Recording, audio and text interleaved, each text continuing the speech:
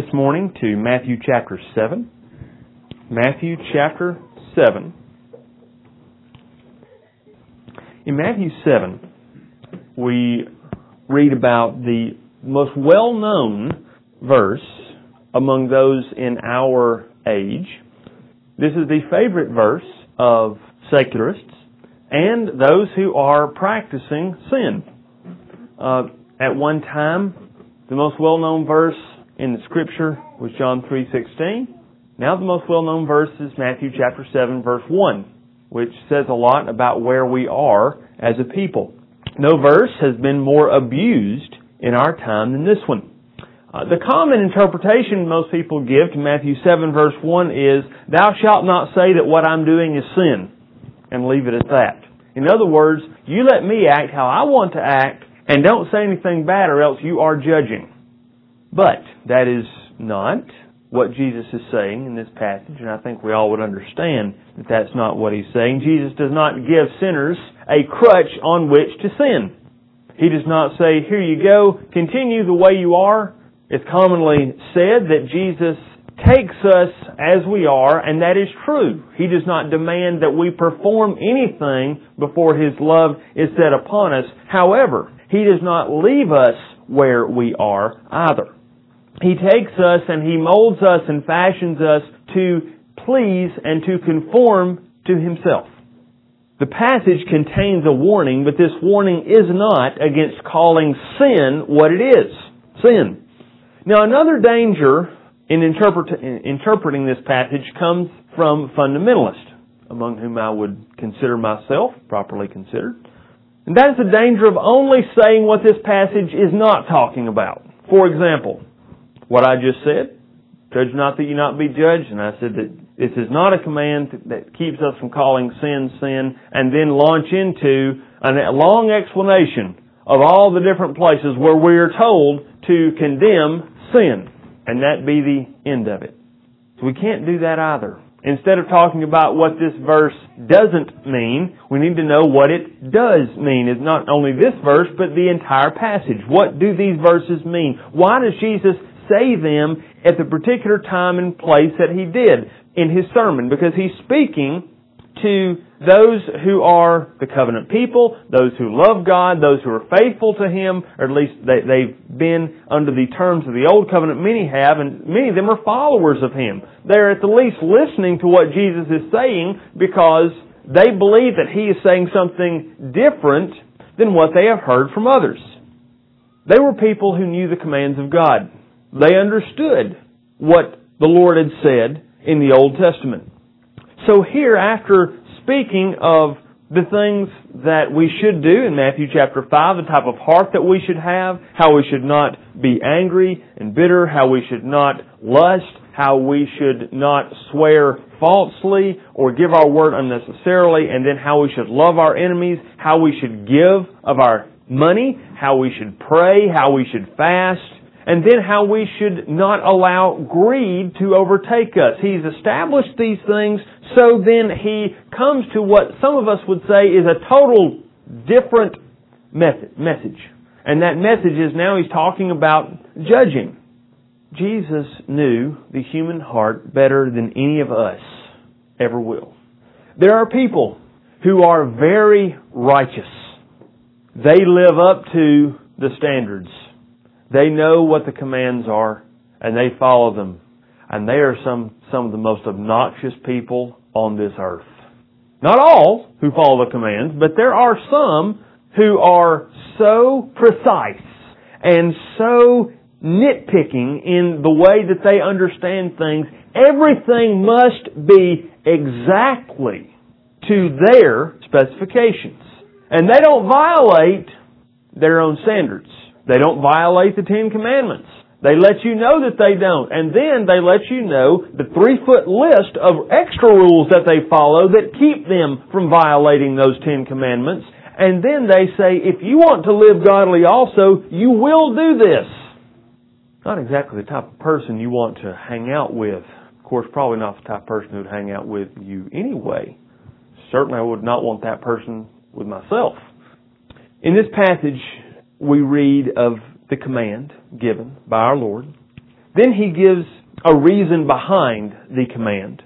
He gives an illustration of his command. And finally, he gives a comparison of those who break this command. So first of all, the command itself. Judge not, that ye be not judged. We know Jesus was not condemning the act of determining right from wrong. When we think of judging, we a lot of times think of a person with a very narrow face, pale, sharp nose, who stares down at everyone with a long, bony finger pointing out. But this is not what true and righteous biblical judgment is. David prayed in Psalm 7. He prayed in Psalm 43, as we read this morning, for God to judge him. Paul in Romans chapter 14, verse 10, said that we will all stand before the judgment seat of Christ. Judging is an act that is first and foremost God's. It belongs to Him. He is the one who is the judge. But, as He is the judge, this judgment means that He is distinguishing right from wrong, not that He is bringing condemnation on everyone. Now, He could. If He were to mark iniquity, as David said, who could stand? But the Lord's judgment is a pure and holy judgment. He judges us not by invisible standards that we don't know, but by His revealed standards given to us in His Word. This is God's judgment.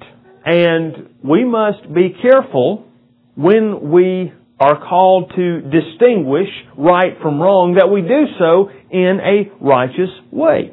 When we see a person committing what the Bible calls sin, we should call that sin. It's necessary. We can read this all throughout Scripture. When Paul observed Peter not sitting with a certain group of people at the table, he confronted him openly. Paul saw sin, and he made it clear to the entire church that it was sin. The prophets judged Israel when they sinned. They called forth God's condemnation on the sinful acts that they were committing.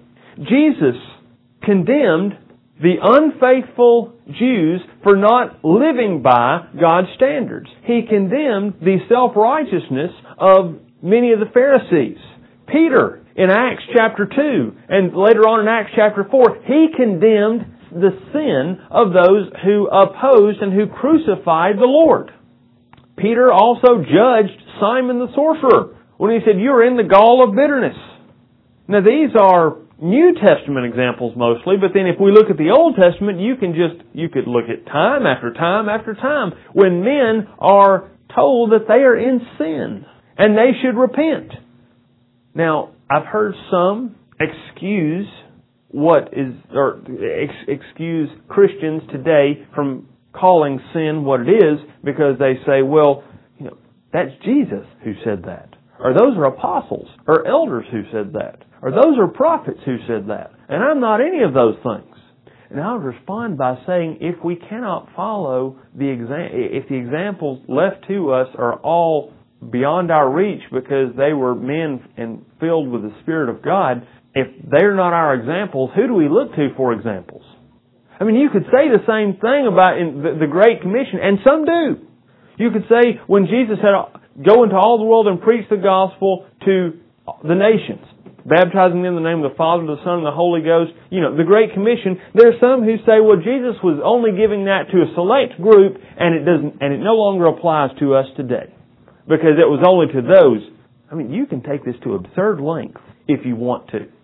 So no, we have a responsibility to distinguish right from wrong. And when I say distinguish, that doesn't mean that you immediately are to go and get in the face of someone that you see is doing something that is wrong and say, "Do you know you are in straight up disobedience to God and there's going to be some serious judgment." That's not what I'm saying. I am saying that we cannot waffle on our responsibility to determine right from wrong. Turn with me to the book of Revelation. The book of Revelation, chapter 2, verse 12, "And to the angel of the church at Pergamos write, These things saith he which hath the sharp sword with two edges. I know thy works, and where thou dwellest, even where Satan's seat is, and thou holdest fast my name, and hast not denied my faith, even in those days wherein Antipas was my faithful martyr, who was slain among you, where Satan dwelleth. But I have a few things against thee, because thou hast there them that hold the doctrine of Balaam, who taught Balak to cast a stumbling block before the children of Israel, to eat things sacrificed unto idols, and to commit fornication. So hast thou also them that hold the doctrine of the Nicolaitans, which thing I hate. Repent, or else I will come unto thee quickly, and will fight against them with the sword of my mouth. He that hath an ear, let him hear what the Spirit saith unto the churches." Then skip down, the next church he speaks of is the church at Thyatira, and he said in verse 20, "Notwithstanding I have a few things against thee, because thou sufferest that woman Jezebel, which calleth herself a prophetess, to teach and seduce my servants, and to commit fornication, and to eat things sacrificed to idols. And I gave her space to repent of her fornication, and she repented not. Behold, I will cast her into a bed, and them that commit adultery with her into great tribulation, except they repent of their deeds. And I will kill her children with death, and all the churches shall know that I am he which searcheth the reins and hearts, and that I will give unto every one of you according to your works." Now we could read on in this letter to the churches. Now when he says to the angel of the churches, he's referring to the one who is the elder, or the minister. Okay? He's writing a letter to the church saying, look, you're putting up with things that you have no business putting up with. So there is a need to call sin, sin, and to condemn sin. And the Lord Himself was upset with the churches because they were allowing sin to persist in their midst. Paul, and we won't read this, but Paul in 1 Corinthians chapter 5, he spoke to the church and said, you need to be acting on this man who is committing incest with his stepmom. He said it's commonly named among you. In other words, this is something that you know about, it's understood, it's talked about, but nobody's doing anything about it. That needs to be taken care of. He said you need to turn him over to Satan. All of these things are commands to the church. So there is a place for this. Okay, so we've established that there is a place for judging in the biblical way. But when we judge it still in the right way, it must be with the right spirit. It must be with the spirit that is distraught over sin, not with a spirit of anger or frustration or irritation or self-righteousness, which we'll look at in a few minutes.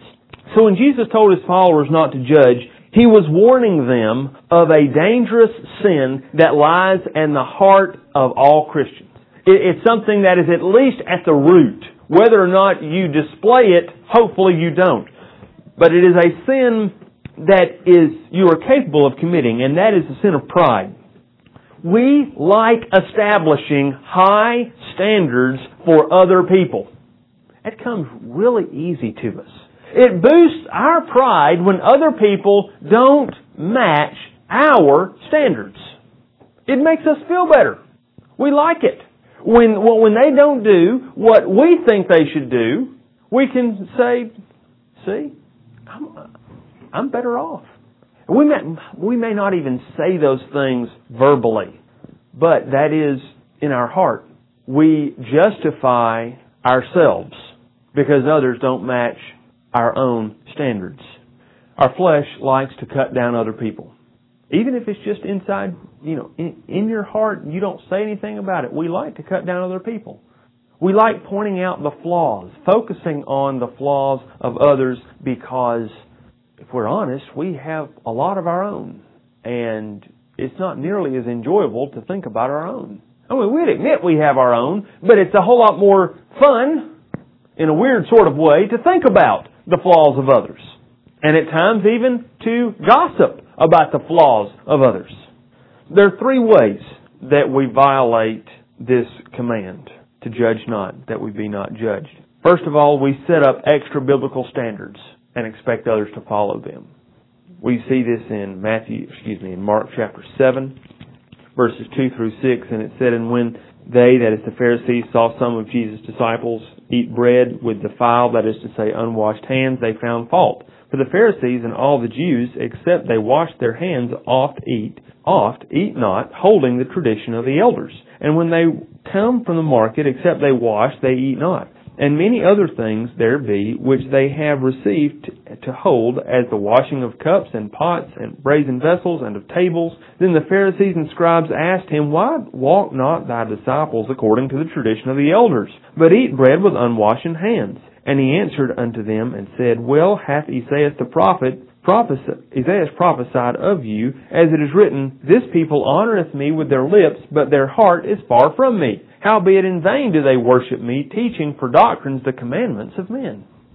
We establish standards that the Lord doesn't have.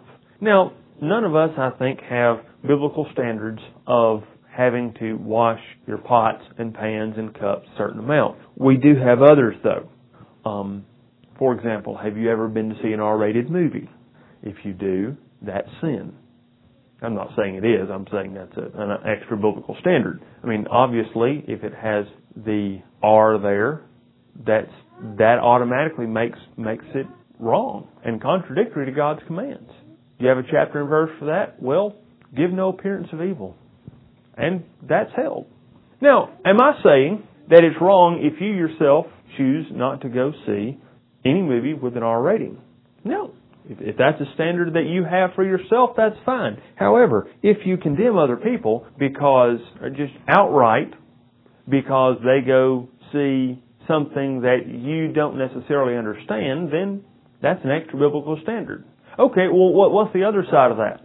Is it wrong to ever talk with someone about the fact that they went to see a very trashy, very explicit, and very blatantly sinful movie? No, that has a place too. And if a brother or sister is watching things, putting things into their mind and into their heart that depict sin openly, and they make a habit of doing that, I'm not saying that there should be a rush to condemnation, but there should at least be discussion. So we can establish extra biblical standards and expect others to follow them, and that was what Paul was talking about to the church at Rome when he's talking about the things that they eat and drink. Saying, you're eating and drinking, and you're condemning other people for eating and drinking things that you don't want to, that you think are wrong. Don't do that. Saying, there are some who are weak, and there's certain things they can't handle. There are others who are stronger, who can handle certain things. The problem, Paul said, is in the heart. And that's something we must be careful of, is not to condemn things that are done outwardly without actually knowing why the person is doing it. Another example. This is a hot button topic for some, but tattoos. Now, is tattooing of itself clearly, without question, a sin? I do not see a clear-cut biblical case for saying that it's sin outright. Okay? On the other hand, why is tattooing such a big thing right now? Well, I can say in large part it's not because people love the Lord. And even those who, in majority, again, I'm not saying if you have ever had one or if you have a friend that has one that you must cut off that friendship right now because that's just, that person is of the devil. I'm not saying that. But I am saying that I have yet to encounter a person when discussing the issue who could present anything other than cultural conformity or rebellion at the heart of their reasoning for getting a tattoo. I'm sure you say, oh, he stepped on it now because I know somebody who they did it. They have an I love Jesus tattoo. I saw it. I know their heart. I know they didn't do it for the... And you may know that person and you may know their heart better than they and the Lord do. That's fine. But I'm saying that even though some things are not overtly sinful, when we do things to conform to the standards of the world or to display our unique identity by being like everybody else, then we are not conforming to the wisdom of God. I'm sure we can discuss this in more detail later. A second way that we violate this command is that we demand others reach standards that we ourselves will not reach. We demand standards of others that we will not reach. Matthew chapter 23 and verse 4, Jesus said, referring again to the Pharisees, "For they bind heavy burdens and grievous to be borne, and lay them on men's shoulders, but they themselves will not move them with one of their fingers." What do? They put these extremely heavy demands on other people, which they won't even bother to conform to themselves. They expect other people to do all these great things. That's not a problem. We have to be careful of that.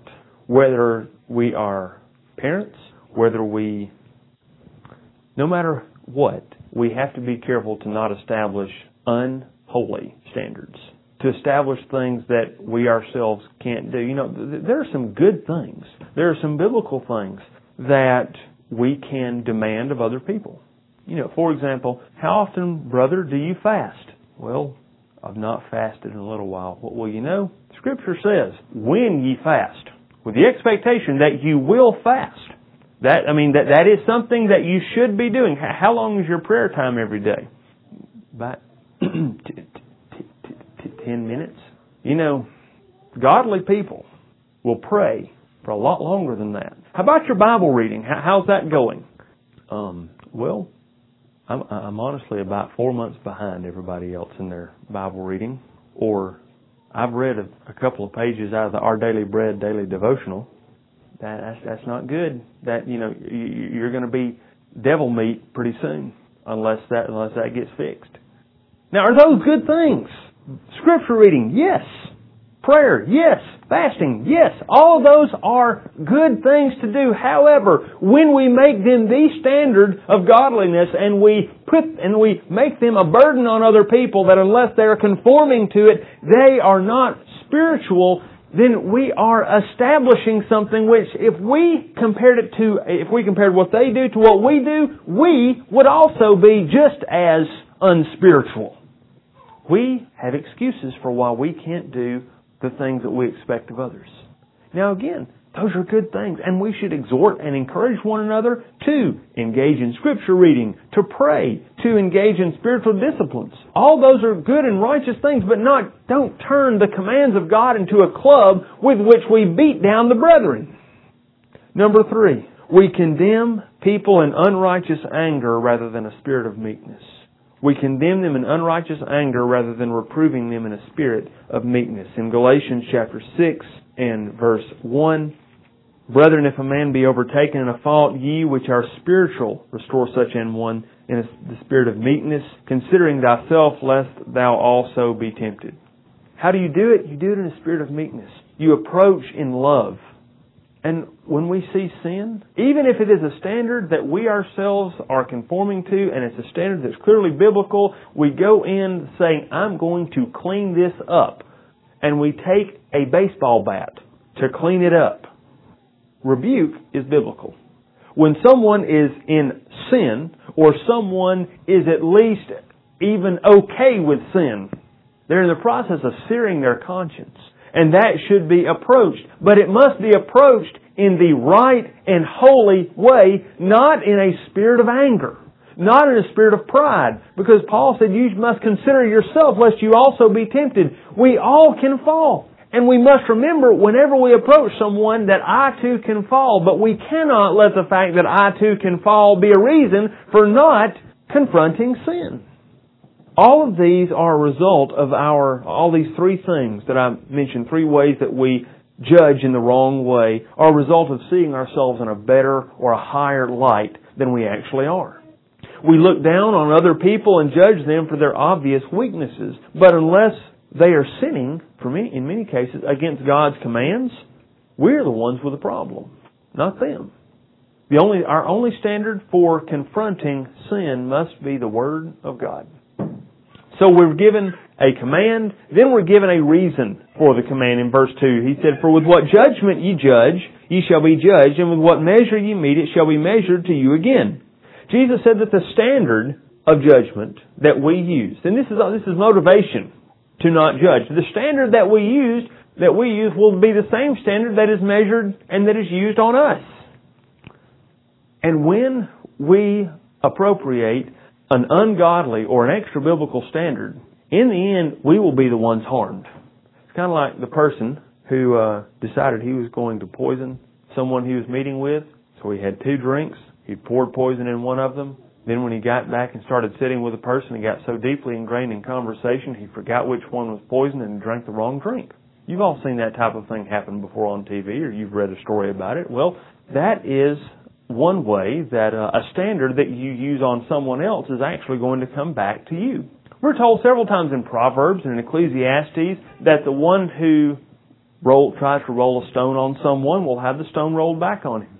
What you use for others will be used back to you. Whatever measure or pattern you use, that is the standard that you're held to.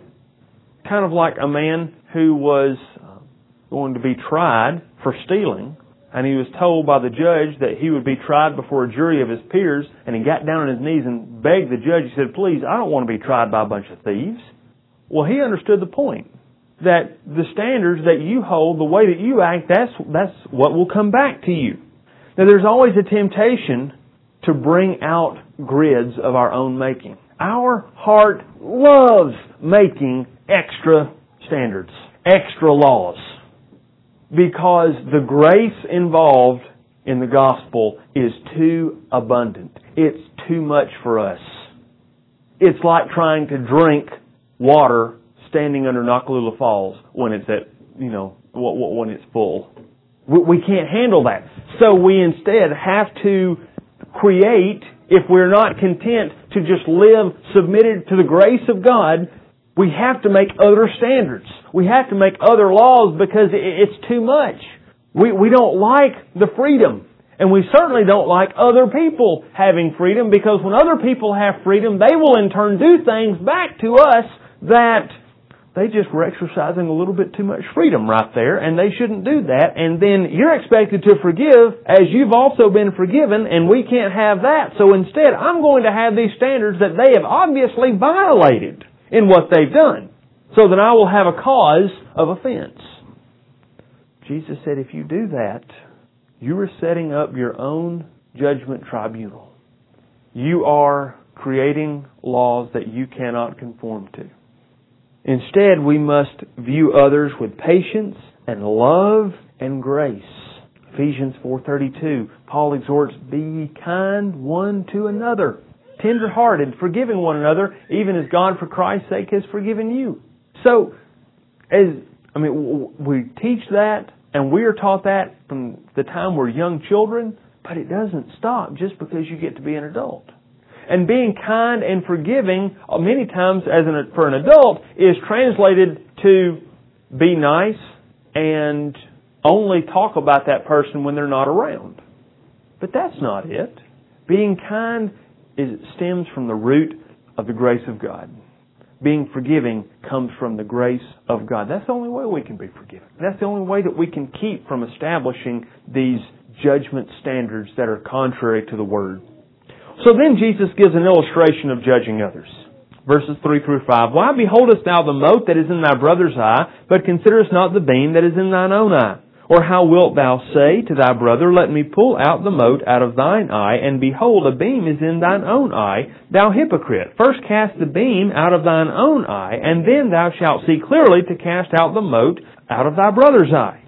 Jesus brings this home by comparing it to seeing a splinter in your brother's eye when you have a 2x4 or a pole coming out of yours. Now, don't ask me how someone could have a pole coming out of their eye, okay? I can't tell you that.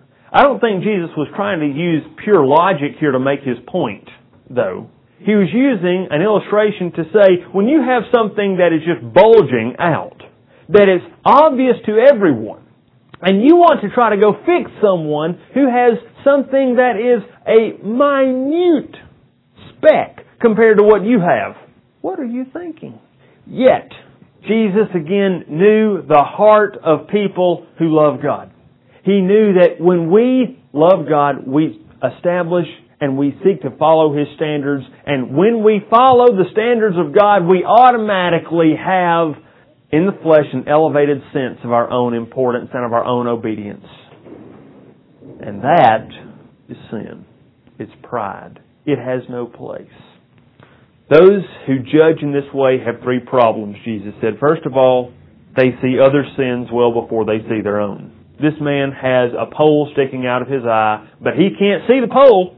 All he can see is a sliver in his brother's eye.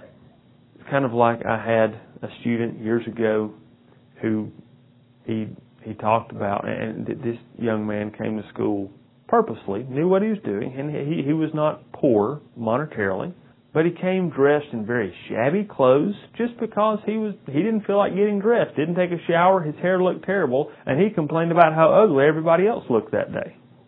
Now, it was crazy, and even the other kids said, "What are you talking about? Did you look in the mirror before?" He said, "Oh, I didn't have to." There you go. We don't see the need many times to look into what James calls the perfect law of liberty.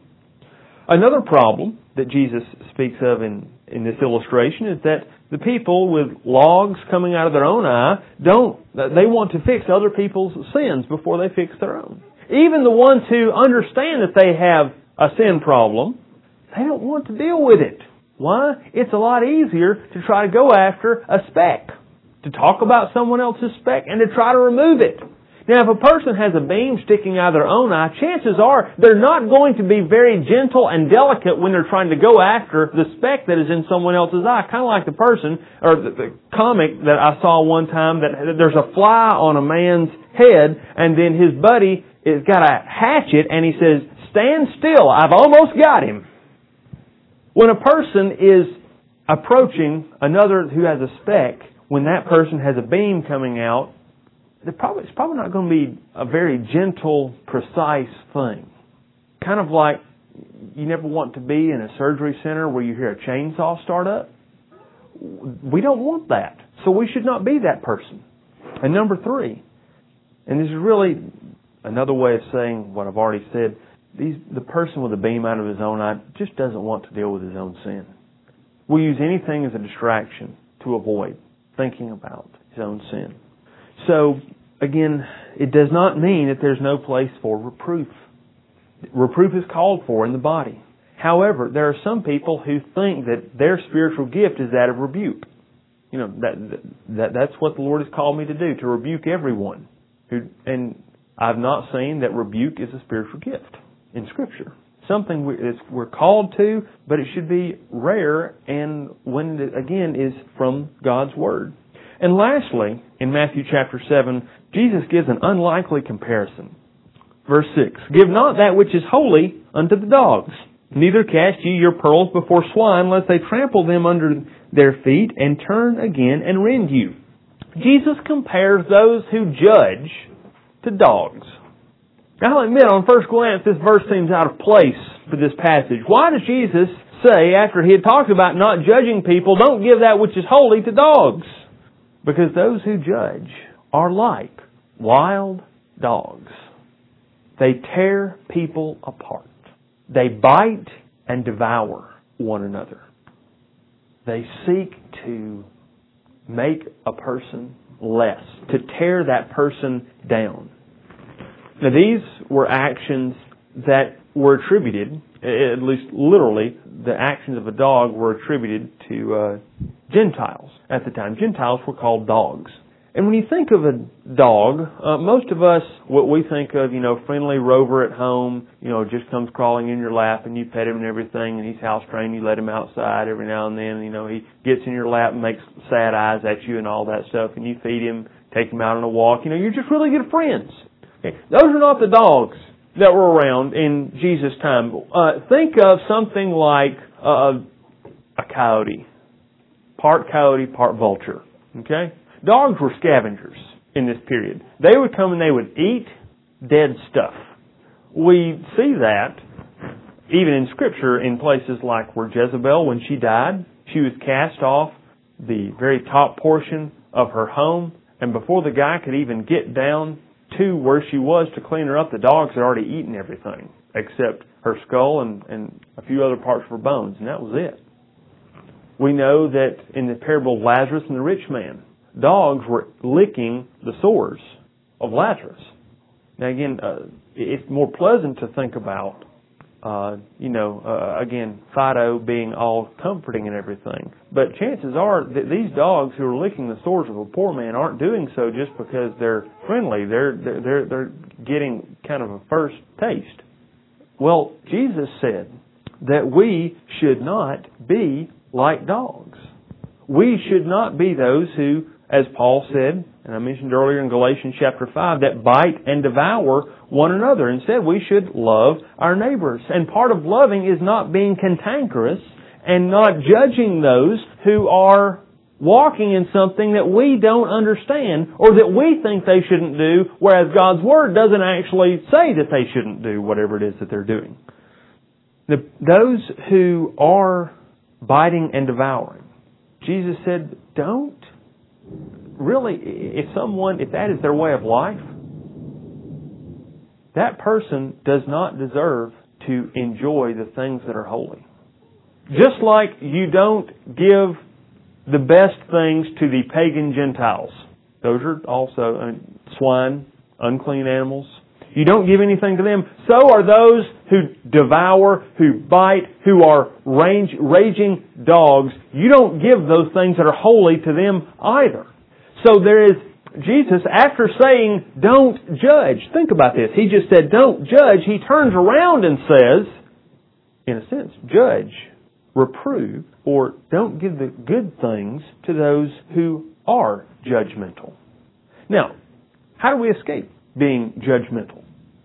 Real easy. At least the things are real easy. It's hard to do. Confess your pride to God. Pride is the root of this. Pride is where all sinful judgment starts. So confess your pride to God. Submit your desire to be seen as superior to God. We all want to think of ourselves better than we should. You have to give that up. Crucify it. Kill it. And love people not because you agree with everything that they do or even you like everything that they do, but because they are made in the image of God. And if they're your brother or your sister, love them because they belong to the King. In doing that, we will be preserved through grace. And because the gift of our Lord Jesus Christ to us, He will keep us from walking in judgment in this way. Let's pray. Father in heaven, thank you that you free us from this sin and all sin. That even though we can't escape it, you have granted us to escape. I pray now that you would instruct us and that you would cause us to meditate on your goodness and these commands now. In Jesus' name, amen.